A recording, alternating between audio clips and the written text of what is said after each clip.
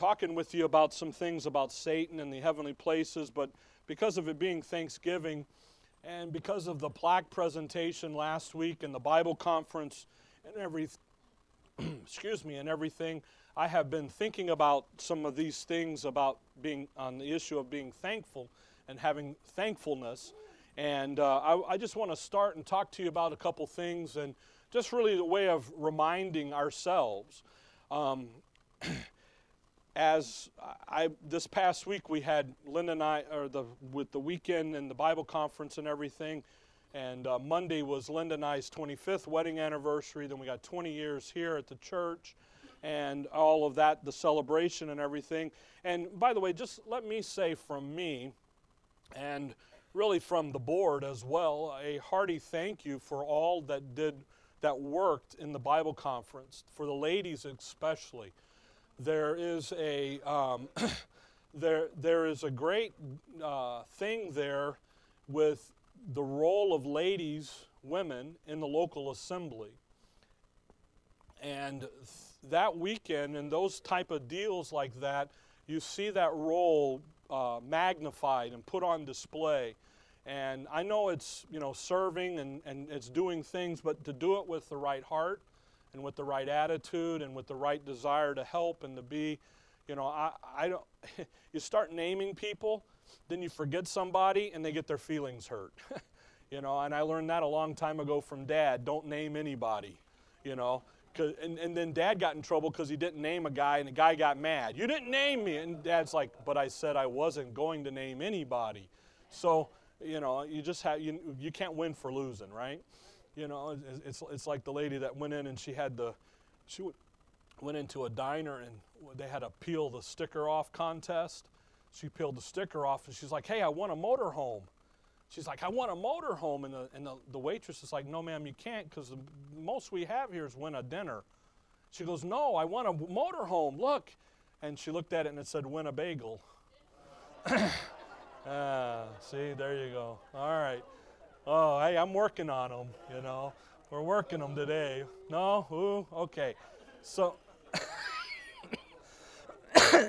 all right, well, it beats the other ones I had, Anyway, so to say thank you for you guys, for the work and for the effort, and really for that being magnified, being put on display, that role that the ladies play in a local assembly, as the men have roles as well, and so forth. Philippians chapter number 2, the Apostle Paul here talking about Epaphroditus in verse 25, he makes a rather interesting statement in verse 29 about him. He says, receive him, talking about Epaphroditus, therefore in the Lord with all gladness, and hold such in reputation. Because why are we going to hold Epaphroditus in reputation? Because for the work of Christ, he was nigh unto death, not regarding his life to supply your lack of service toward me.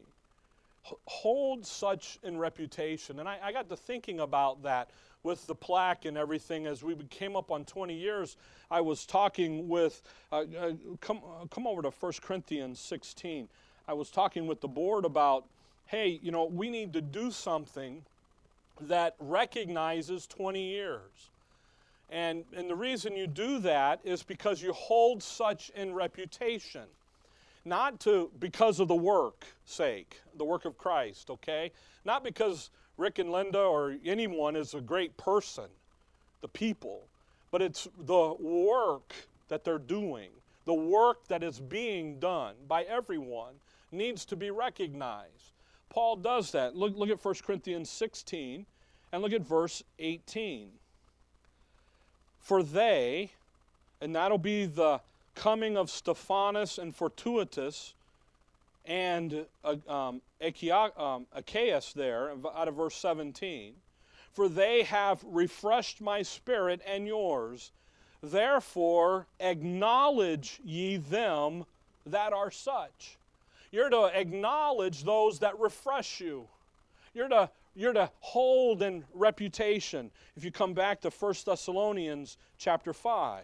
And in 1 Thessalonians chapter 5, Paul says it to these guys. By the way, Thessalonians, probably the first book that Paul writes, he immediately tells you, verse 12, and we beseech you, brethren, to know them which labor among you and are over you in the Lord and admonish you, and to esteem them very highly in love for their work's sake, and be at peace among yourselves. So when you recognize, and like the plaque and so forth, and the cruise and everything, you know, Linda and I, how else do you say but just a thank you? There really isn't anything profound. I don't have a Hallmark card, or I don't even have a Hallmark mind sometimes. You know, I asked Linda one time, I said, where's all the grocery money that you're spending? Where's all that at? She goes, stand up and look, turn sideways and look in the mirror. And I did. See, I told you, they get worse, okay? And I did, and I'm like, okay, enough said. Thank you, honey. You know, how do you say, so I don't have a Hallmark mind about some of this, but to simply say thank you. While our goal, you're in 1 Thessalonians 5 there, esteem them. But why? Not because I'm such a nice guy, because I cannot be a nice guy sometimes. Okay? I know it's hard to believe. But rather because of the what? The work's sake. Hold them in a reputation. Acknowledge them. Pay attention to what's going on. And while, come over to Hebrews 13. It's fascinating to me in Scripture how this is talked about. Not only in our case, and again, Paul wasn't recognizing these guys because they were great men. He was recognizing them because they were faithful. They were servants. They were laborers with him. They were co-laborers. They were workers with him. They did what 2 Corinthians 1:24 says. They did not have dominion over your faith, but are helpers of your joy. Hebrews 13, you come out of here in verse 7, the writer says, remember them which have the rule over you, leadership, who have spoken unto you the word of God, whose faith follow, considering the end of their conversation. Isn't that interesting how here you are in Hebrews, and what are they to do? Recognize those who are over them. Drop down to verse 17. Obey them that have rule over you, and submit yourselves. Well, that could be dangerous, couldn't it? But in their program, that's what they have to do, by the way. Verse 24. Salute all them that have the rule over you, and all the saints. They of Italy salute you. I just pull those out, come back to Philippians 3, because as you think about the plaque, and we'll find a place to hang it, so it's hung.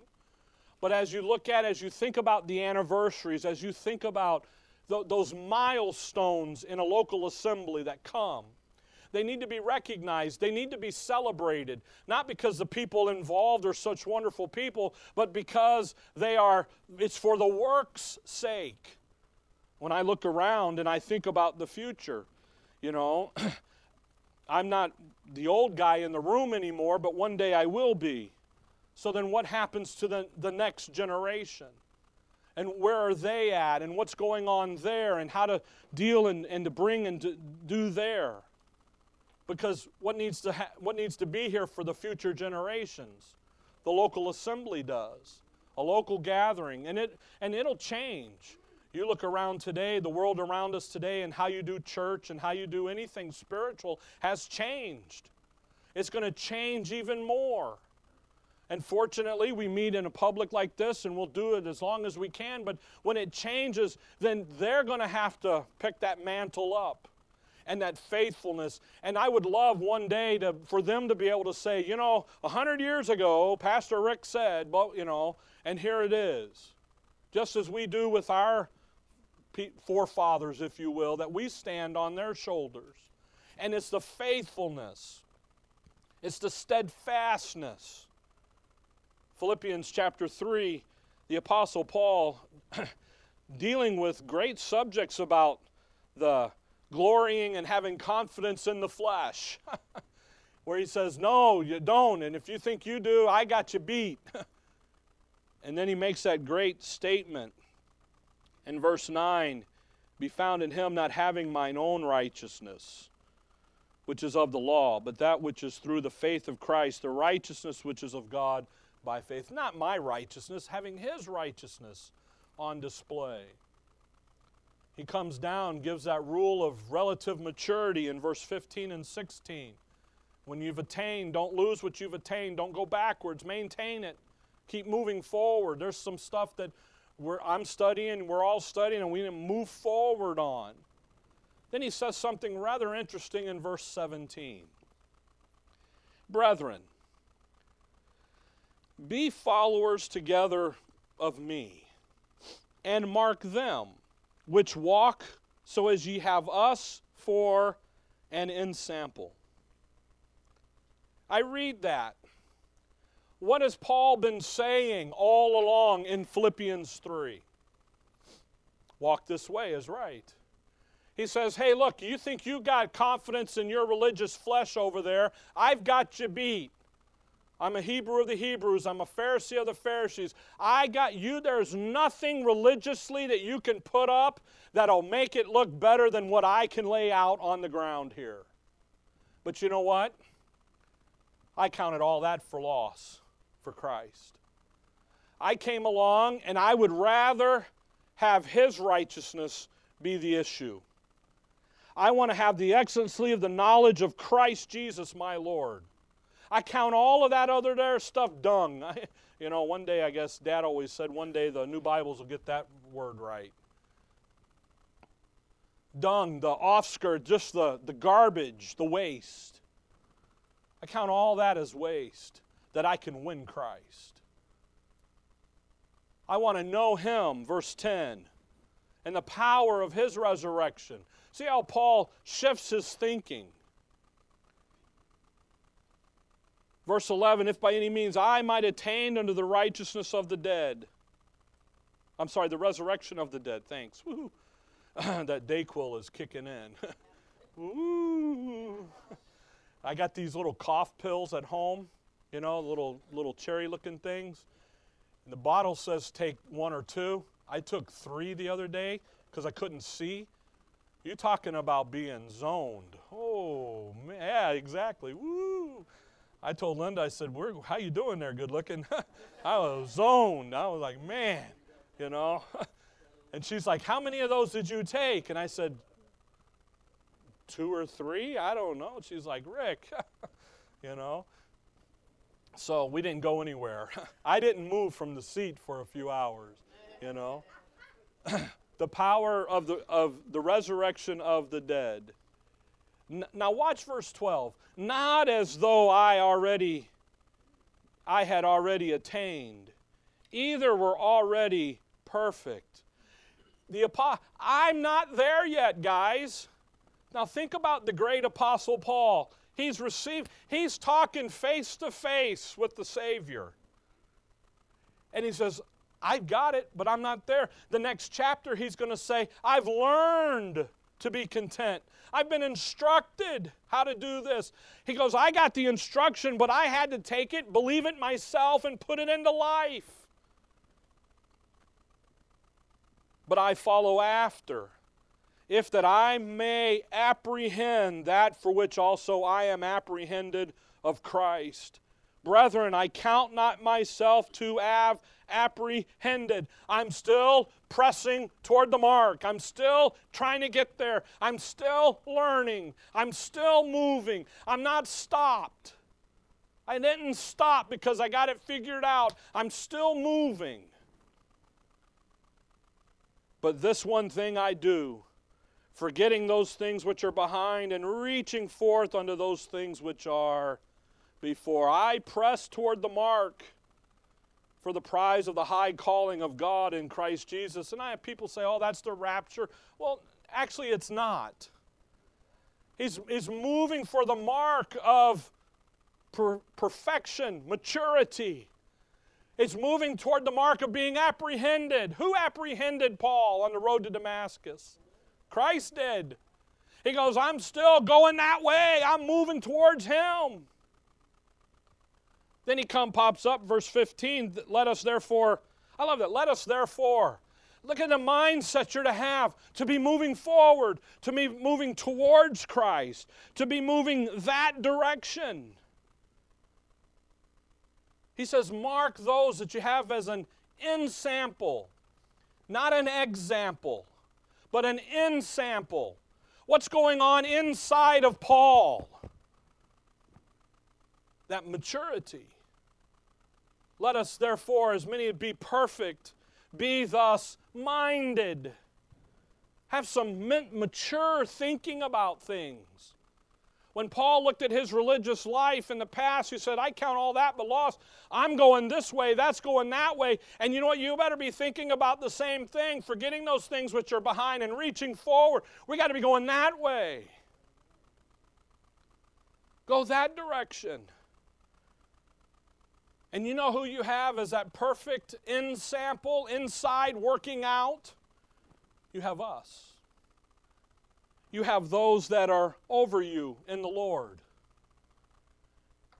Local assembly. You have examples of faithful men teaching other men to teach others also in that faithfulness. You have that.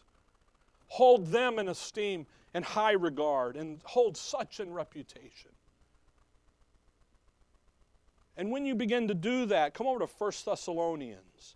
By the way, that thing about ensample there, that is stuff working inside of Paul working out. The only way that you would press towards the mark, the only way you would say, hey, I'm not even apprehended what I'm after. He's apprehended me and I'm after him, is going on inside of you. 1 Thessalonians 5. Wonderful verses here. By the way, flip over to 2 Thessalonians 3. Do one here just for a minute. 2 Thessalonians 3, verse number 7. For yourselves know how ye ought to follow us. For we behaved not ourselves disorderly among you. Neither did we eat any man's bread for naught, but wrought with labor and travail night and day, that we might not be chargeable to any of you.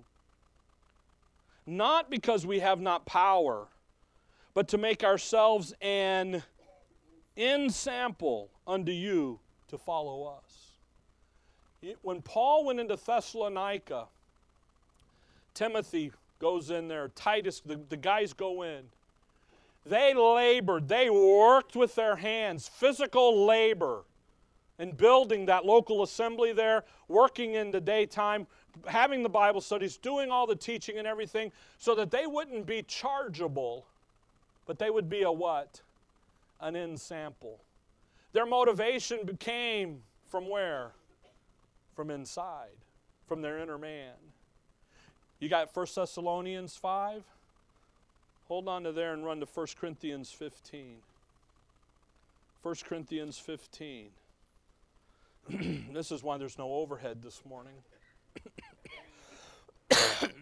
1 Corinthians 15. Look at verse number 10. Anytime you get a fat head or a puffed up chest, you ought to read this verse.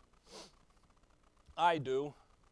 I don't get a fat head or a puffed up chest, but I do read this verse from time to time. Hey, blessed quietness over there, would you? But by the grace of God, I am what I am. There's Popeye the Sailor Man, right? Okay. And his grace which was bestowed upon me was not in vain. But I labored more abundantly than they all, yet not I. And here it is, but the grace of God which was with me. Where does the labor come from? 1 Thessalonians 5. Where does the labor come from? Where does the faithfulness, the steadfastness come from? It comes from the grace of God working in you. It comes from the doctrine working inside of you, working out, becoming that ensample. It comes from saying, you know what, we're going to do this and we're going to do it. And then we go and do it. Getting other people to come along and say, here's the push, here's what we're going to do. And they join. 1 Thessalonians 5, that's where we need to be. The Apostle Paul makes a couple statements here, and I just want to pick up on them the last of this morning here because of Thanksgiving and thankfulness. And again, I don't know how to express it any other way than to say thank you. In verse 16, Paul says, rejoice evermore.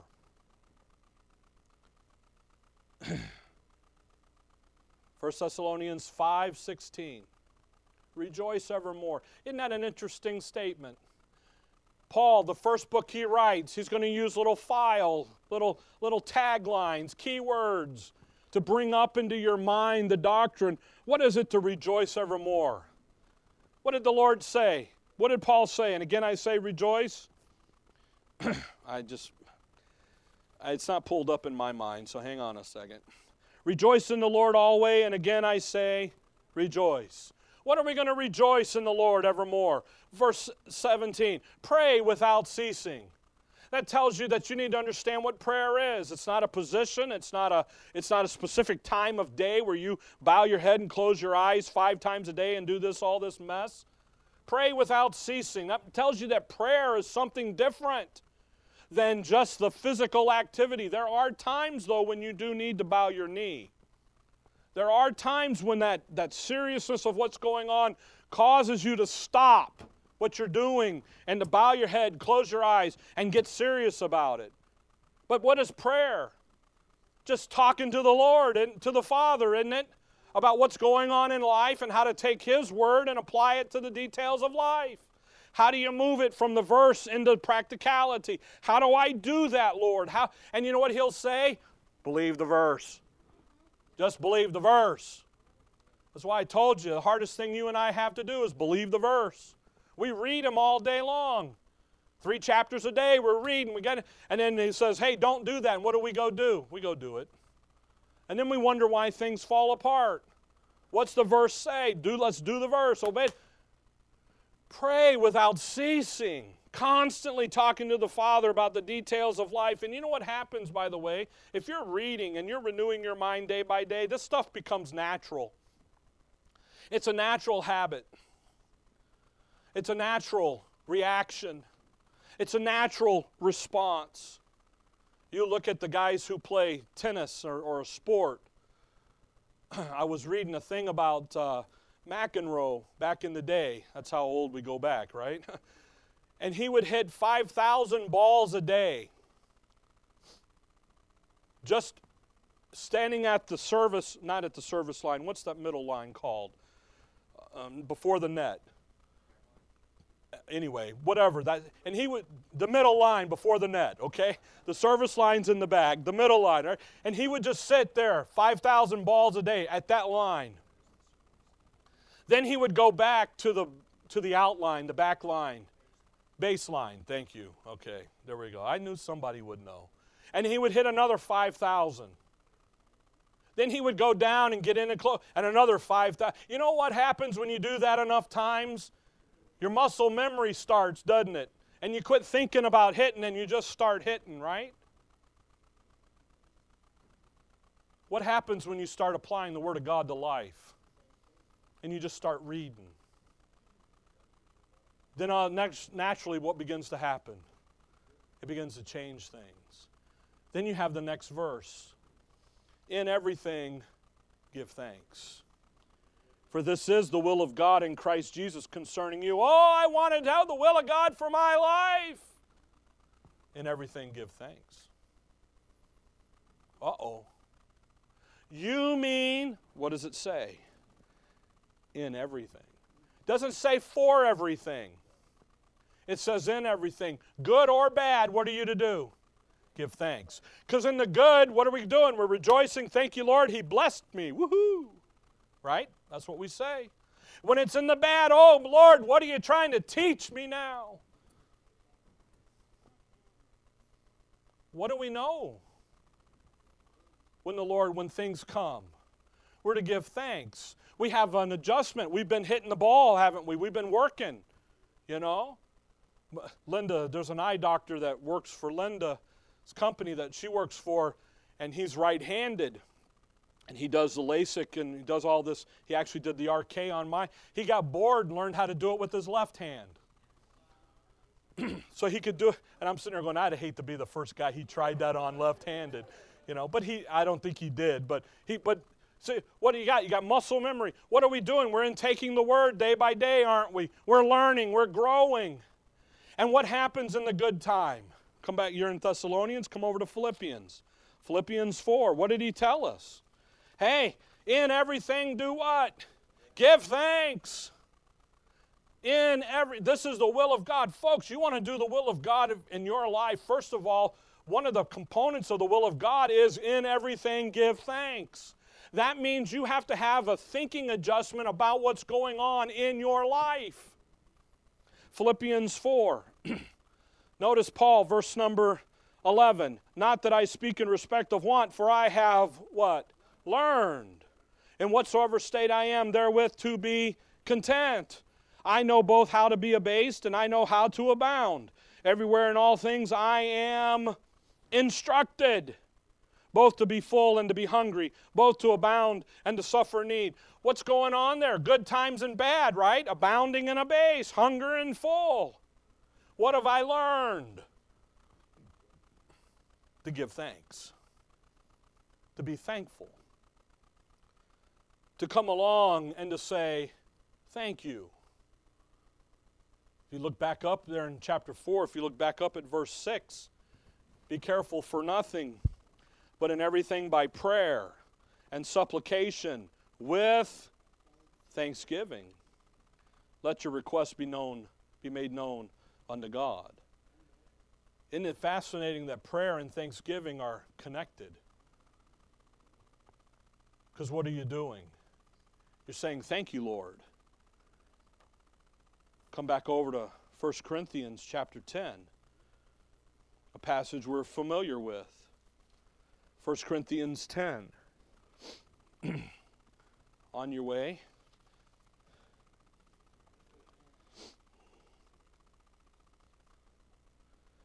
Ephesians 5 verse 20 says, giving thanks always for all things unto God and the Father in the name of our Lord Jesus Christ. 1 Corinthians 10 verse 13. How can I give thanks to God for all things? How do I learn this? How do I learn to be thankful in good times and in bad? Well, how about verse 13? Then hath no temptation taken you, but such as common to man. How about that? How about an understanding of what's going on in your life is happening to someone else at the same time, or has happened? 2 weeks ago, I was involved in a motorcycle accident. Lady turned left in front of me across 2 lanes of traffic, and I clipped her. Okay? I'm laying on the ground, going, oh, a few other things. Arr. Right? My bike, I rolled over. The lady comes running up, not the lady that hit me, but the other lady, another lady. She goes, don't move, blah, blah, blah. I'm like, I'm okay. And I just rubbed the tank. She goes, are you okay? I go, yeah, I'm fine. It's like, arr. You know what? 5 hours earlier, there had been a motorcycle accident up in the northeast corner of Mesa, and the motorcycle rider died. That could have been me. Common to man. Okay? When you understand that, guess what God was not doing to me? Why are you trying to teach me? Get off the motorcycle. That was my mom. Okay? That wasn't God. That was my wife and my mother. Okay? See? Why? Because it's common to man. So I take it. Come over to 2 Corinthians 4. So I give thanks in that moment because I know that that accident was just that. It was an accident, and I was lucky to walk away from it. Okay? I was lucky to just have messed up the motorcycle, and not me more than the bruises. So I learned from it. And I move forward. 2 Corinthians chapter 4. How do you do that? How do you understand that you're not special? God is faithful. He's able to make a way for you to escape, that you may be able to bear it. The rest of that verse goes on to say, hey, you're going to learn to escape it. How do I escape it? You escape it by bearing it. Because you know something. You know some doctrine inside of you. 2 Corinthians 4, verse 16. By the way, verse 15.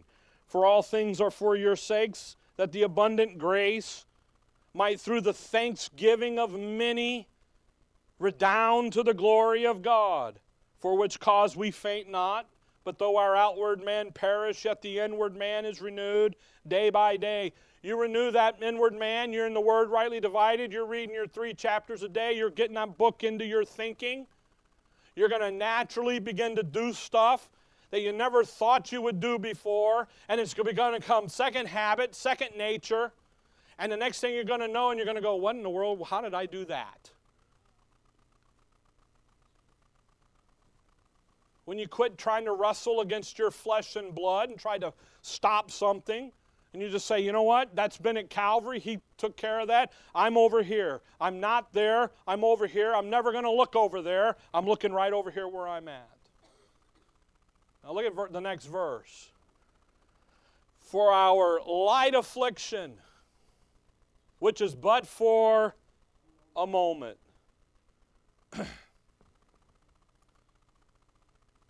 It's a what kind of an affliction?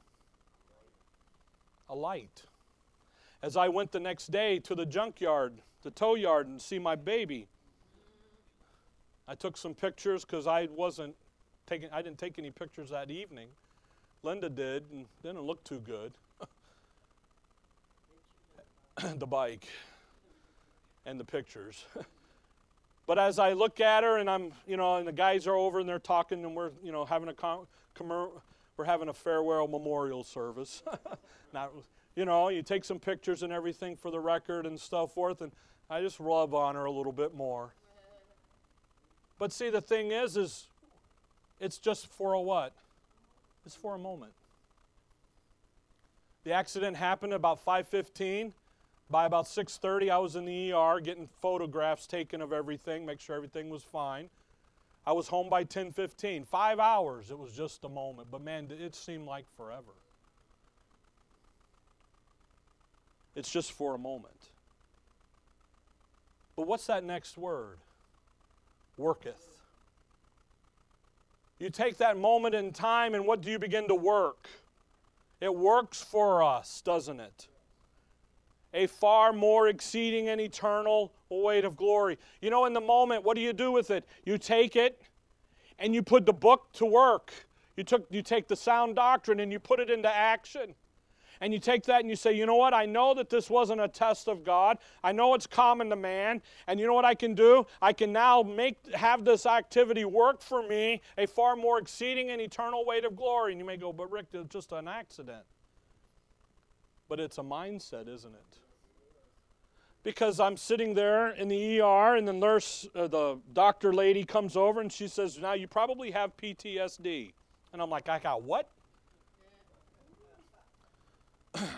And she says, you don't realize it, but from the trauma of the accident, you'll replay it, and you might not be able to go through that intersection again, and you might have it.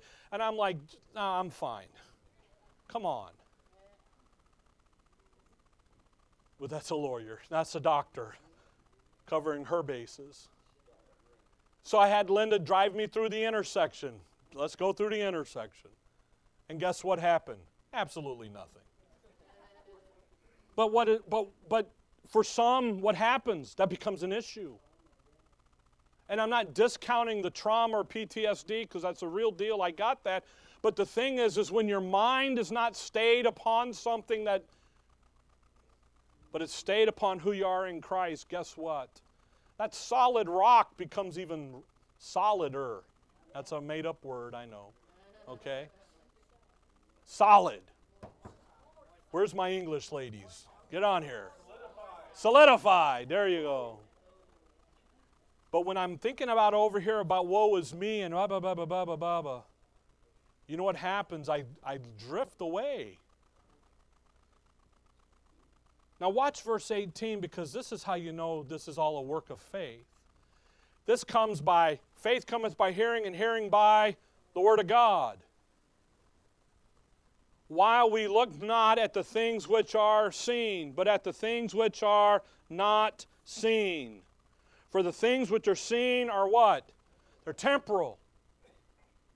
If that evening something else had happened and I was more injured or hurt, that's a temporary thing. Why?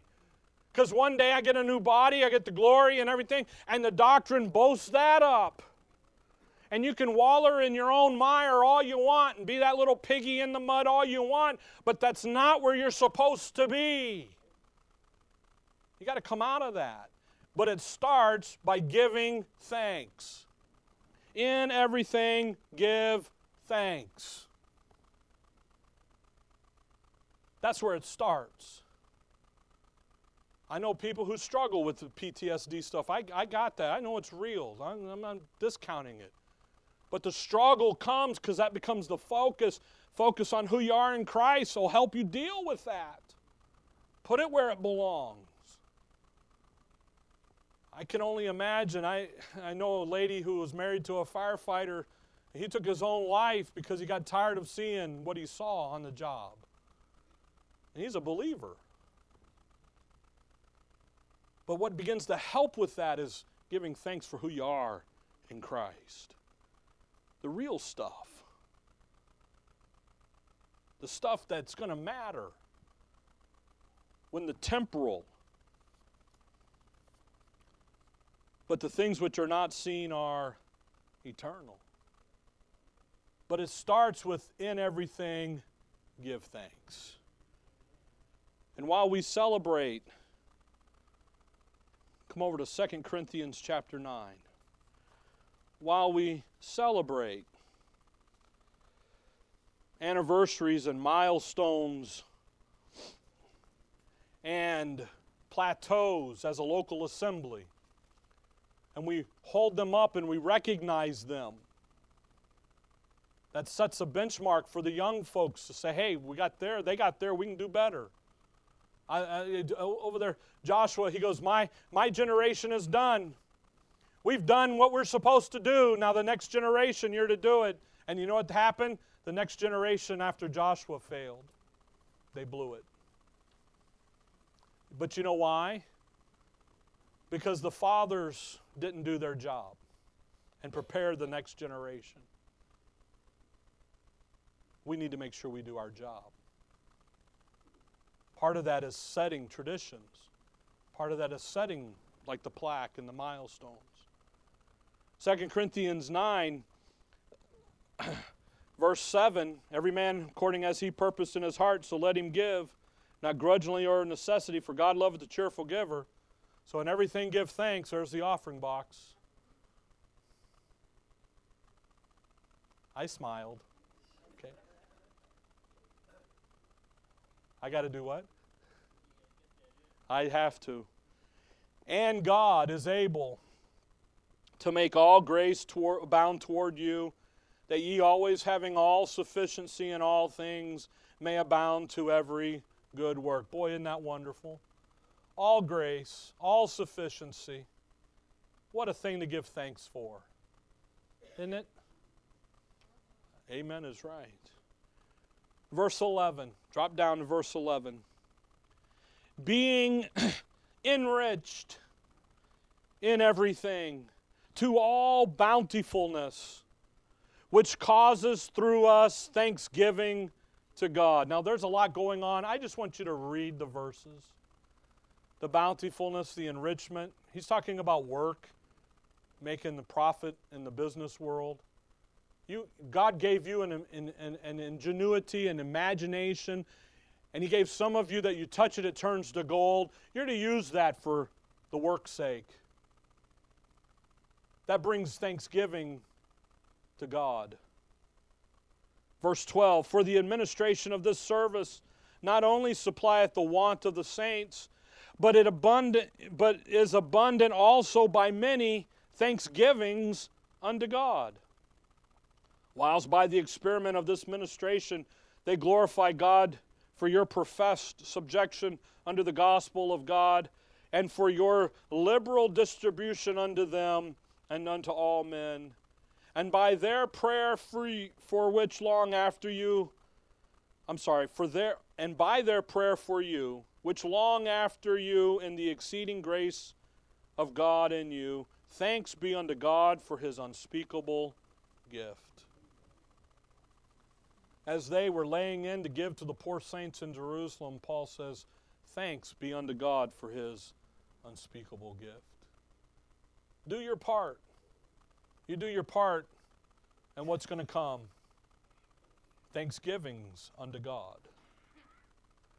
As we think about Thanksgiving, in everything give thanks.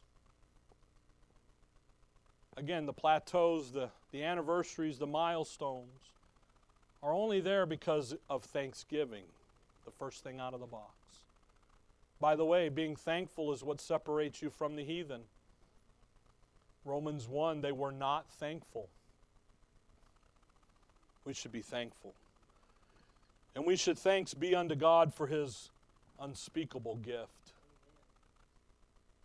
Because he has given you mercy and peace and grace when he didn't have to. He's blessed you and I with all spiritual blessings in heavenly places in Christ Jesus. He's made you complete in him. He's given you all sufficiency and all grace in all things. And we should be thankful for that. And that is what should become the motivating factor for doing the work of the ministry. In everything, give thanks. I know it's after Thanksgiving and we can do this. We ought to be doing this every day. We don't need a holiday on a calendar to be thankful. But it's something that you need to just every now and then be reminded of. Okay? All right. Dear Heavenly Father, we thank you for the morning, Lord. We thank you for your word. And above all, Lord, we thank you for everything that we have in your Son. And as Paul would say, and whatsoever we do in word or deed, we do all in the name of the Lord, giving thanks to God and the Father by him. And Lord, I'd have that to be our motto, our motto and our thinking as we go day by day. And as we look at the things of life and as we deal with things in life, good or bad, that we would remember to always to give thanks for you, to have the opportunity to go through what we go through, so that it would all redound to your glory and to your honor. In your name we pray. Amen. All right.